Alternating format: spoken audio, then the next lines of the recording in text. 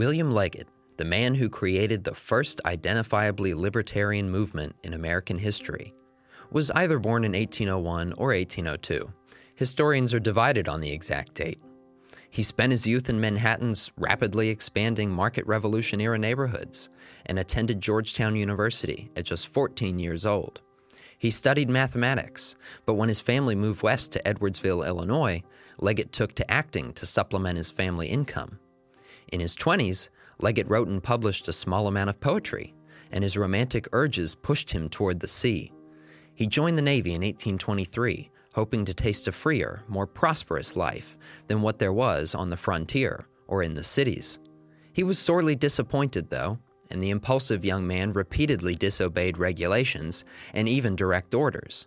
He gained a reputation as sort of a loner, a softy, an emotionally careening, even explosive and possibly dangerous personality. He simply did not belong there.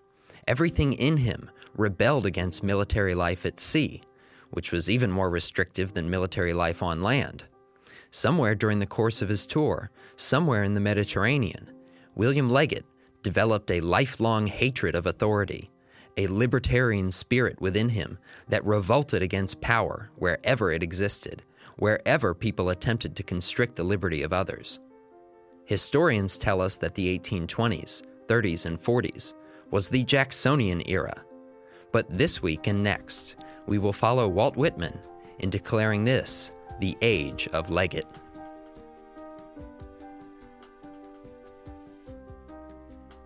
Welcome to Liberty Chronicles, a project of libertarianism.org. I'm Anthony Comegna.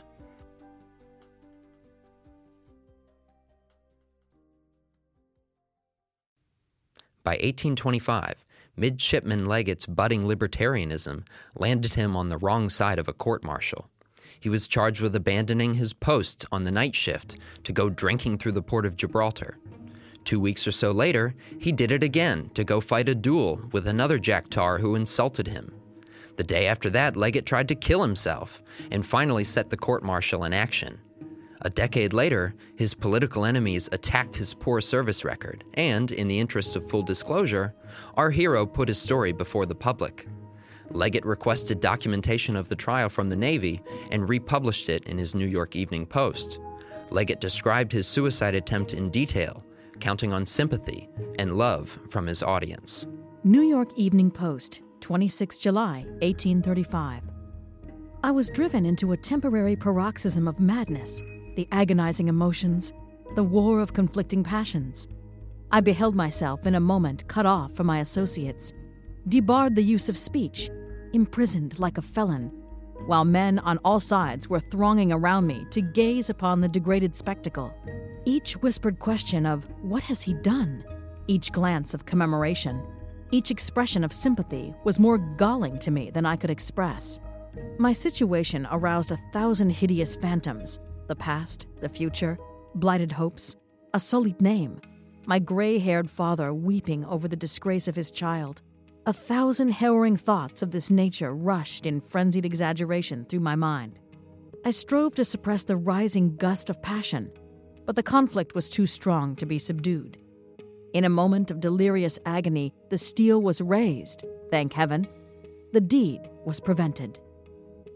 Even when he showed up for duty, Leggett supposedly refused to show respect to his commanding officer, John Ord Crichton. Leggett almost threw bits of menacing, threatening poetry at the man. During the trial, Leggett admitted his own breaches of code, but condemned the existence of unjust power and privilege throughout the Navy. At the lowest point in his life, William Leggett was becoming a fearless radical. In 1828, Leggett married and moved back to New York City. He published a literary periodical called The Critic, but he was a notoriously poor businessman, and the operation quickly failed. In 1829, the poet and publisher William Cullen Bryant invited his friend Leggett to join the Evening Post. He refused to write about politics, a subject he found tiresome and about which he knew very little. One short year, though, and he was churning out some of the most brilliant short pieces of political and economic theory written during his day. Jackson's Bank War stirred up a frenzy among radical Democrats, including those aligned with the workingmen's movement in the late 1820s and early 30s. especially passionate egalitarian young men like Leggett. Once the national bank was dead, they turned on the state banks with equal rage.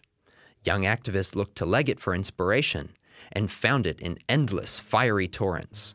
He read widely and deeply in all things political economy, and by the mid-30s, he was the undisputed intellectual leader of the Jacksonian left. Contemporaries maligned him as a utopian, a disciple of Fanny Wright, an agrarian, a lunatic, and a dozen other hard names. Historians and friends of Leggett agree. No editor in American history was so hated by his enemies and so loved by his allies. Historians have generally been on the hate him side of the divide, though mostly they express it by ignoring him entirely, a luxury his contemporaries could not afford. Those who have to remember Leggett have done so by marginalizing his influence, diminishing his intelligence, or casually dismissing his core beliefs as some libertarian hocus pocus, weird relics of a bygone lifestyle in our pre-New Deal period. But Leggett was in many ways the natural extension of liberal thought, and he lived at the pivot point between ideas and action. He took Locke, Smith, William Cobbett, Jefferson, John Taylor of Caroline, Bastiat, Say, Bentham, and Dugald Stewart. Leggett stripped every line of thinking to its essential principles, compared them to the facts he observed in nature, and reassembled them into a consistent, recognizably libertarian political philosophy. Unlike so many of his predecessors, he did not equivocate. He did not compromise. He did not make exceptions and justifications for the world as it is. His duty was to always discover and preach the right and the good. Whatever his principles led him to believe, that was. When he looked at English history, he did not identify with the bourgeois corporatists, nor even the charter-mongering barons who gave us Magna Carta, and certainly not with the kings and queens. He was always with the peasants, the countryside rebels, and the street-level revolutionaries. He was a utopian. He saw no reason that right theory could not be translated into right practice. Nature placed no obvious upper limit on what humans could achieve, if only they would leave each other alone in peace long enough. He believed rights were inalienable and inextricably tied to our concepts of property. Rights were exclusionary claims, and property rights were socially negotiated rules about the exclusive use of scarce material. He was a utilitarian to some degree, in that he believed our social rules should be calculated to maximize utility throughout society. But in Leggett's mind, this meant treating each individual according to universal standards, recognizing the individual's absolute right to their own body, their own agency, and the fruits of their labor. Utilitarian outcomes depended upon respect for the individual and the social recognition of a wide array of individual rights. Should people generally follow moral rules consistent with individual liberty and flourishing, there would be no social classes. Certainly there would be inequality, but not so much that it would encourage society-wide antagonism. In Leggett's ideal libertarian world, there would be no one setting themselves up as a privileged class, using the power of states or conspiracies to advance themselves. When the rich and the strong use their talents to squeeze wealth and obedience from the weak or the humble, they initiate a slow-boiling class war. Smithian economics taught him that nature's differences were important and special. They were the sources of the division of labor, specialization, and other useful properties of human productivity. Those instituted by the arbitrary will of powerful men bred resentment, envy, and violence. Most of the human story was dominated by class violence, but every now and then, the liberty interest won out, and history's shape changed for the better. Politics, then, was tremendously important to him, as was participatory democracy more broadly. This was not simply the jockeying of politicians and the wrangling of votes, though that certainly was part of it, part of how aristocratic forces corrupted even the democratic process. In Leggett's telling, political conflicts were microcosmic battles in the larger social war between the classes. Most of the time, he was comfortable in Jackson's democracy. He saw them as representatives of average people, hoping to protect what libertarian breakthroughs history had given them. The Whigs, then, nearly always represented the forces of aristocracy, the corporatists, the hucksters and speculators, the would-be King of America, Henry Clay, the first of his name. New York Evening Post, 4 November, 1834. The one party is for a popular government, the other for an aristocracy. The one party is composed, in a great measure, of the farmers, mechanics, laborers, and other producers of the middling and lower classes, according to the common gradation by the scale of wealth, and the other of the consumers, the rich, the proud, the privileged, of those who, if our government were converted into an aristocracy, would become our dukes, lords, marquises, and baronets. The question is still disputed between these two parties. It is ever a new question, and whether the democracy or the aristocracy shall succeed in the present struggle, the fight will be renewed whenever the defeated party shall be again able to muster strength enough to take the field. The privilege of self-government is one which the people will never be permitted to enjoy unmolested. Power and wealth are continually stealing from the many to the few. There is a class continually gaining ground in the community who desire to monopolize the advantages of the government, to hedge themselves round with exclusive privileges, and elevate themselves at the expense of the great body of the people.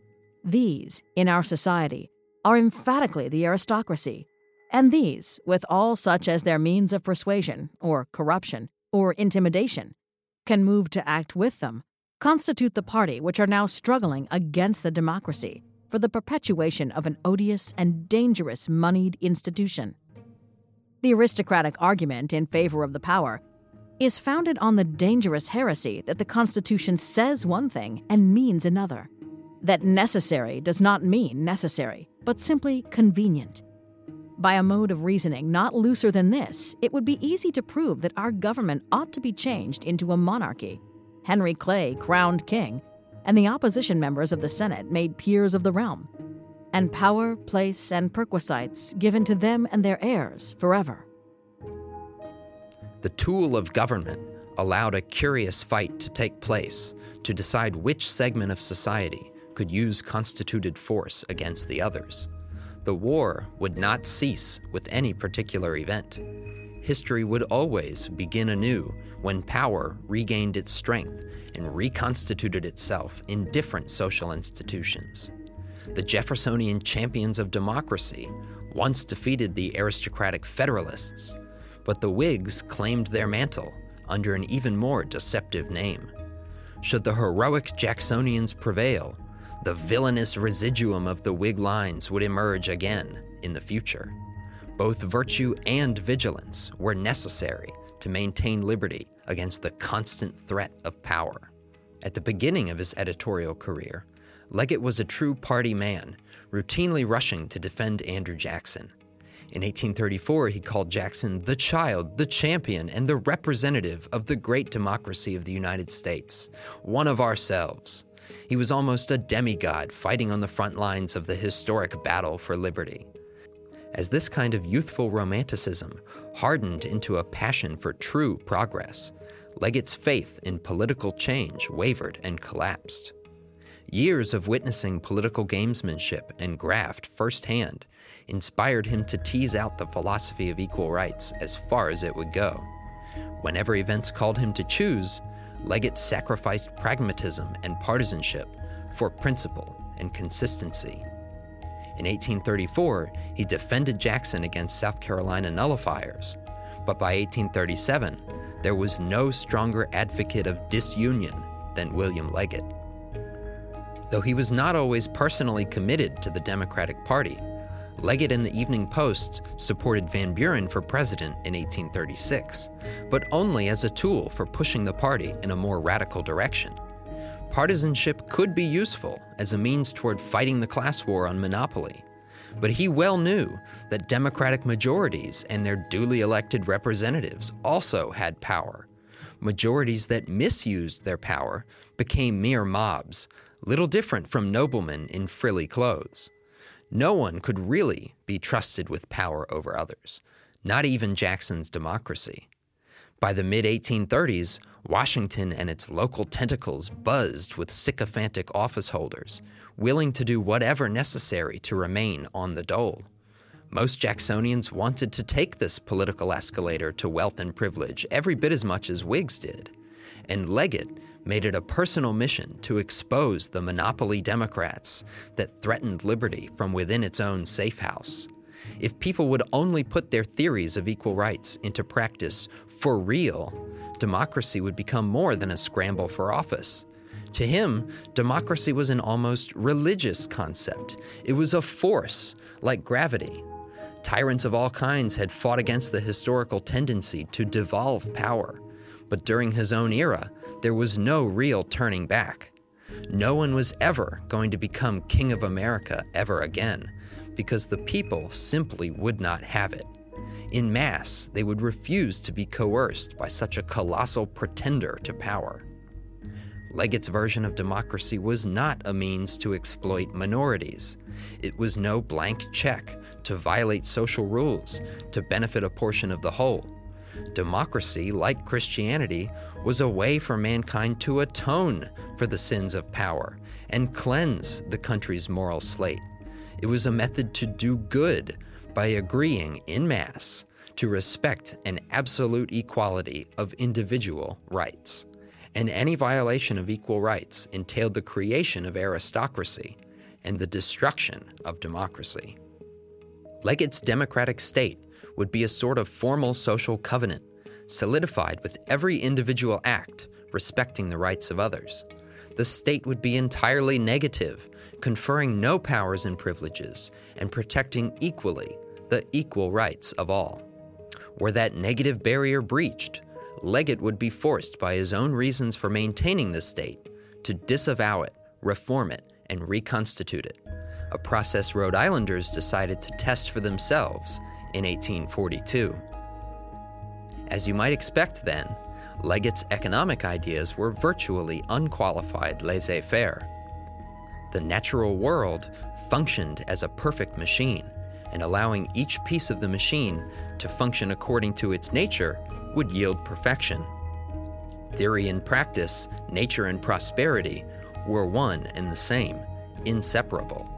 Inequality, poverty, hatred, and violence only disrupted the libertarian equilibrium state of nature when the strong or cunning sought to violate the rules of nature and invade the people's liberties. Only a purely negative state could refrain from establishing some sort of aristocracy. So as it was, Leggett thought Americans would be better off if most government operatives were swept out to sea. New York Evening Post, 10 September 1835. Regulation of coal. We should be glad to see the whole tree, root and branch, destroyed. We should be glad if the whole oppressive and aristocratic scheme of inspection and gauging, whether existing under the general government or that of the state or of the city, were utterly abrogated. We should be glad to see the custom house swept off into the sea, and the whole army of collectors, surveyors, side waiters, and lick-spittles of various denominations swept off with it, or at least compelled to resort to some other method of obtaining a livelihood.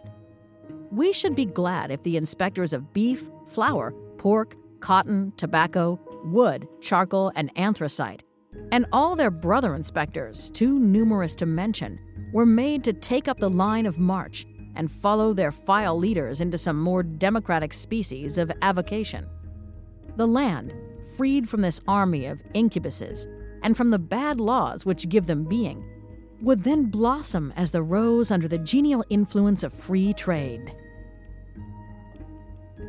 And for more gems like that, from the man I consider libertarianism's founding father, you'll have to tune back in next week for our second portion of the life and ideas of William Leggett.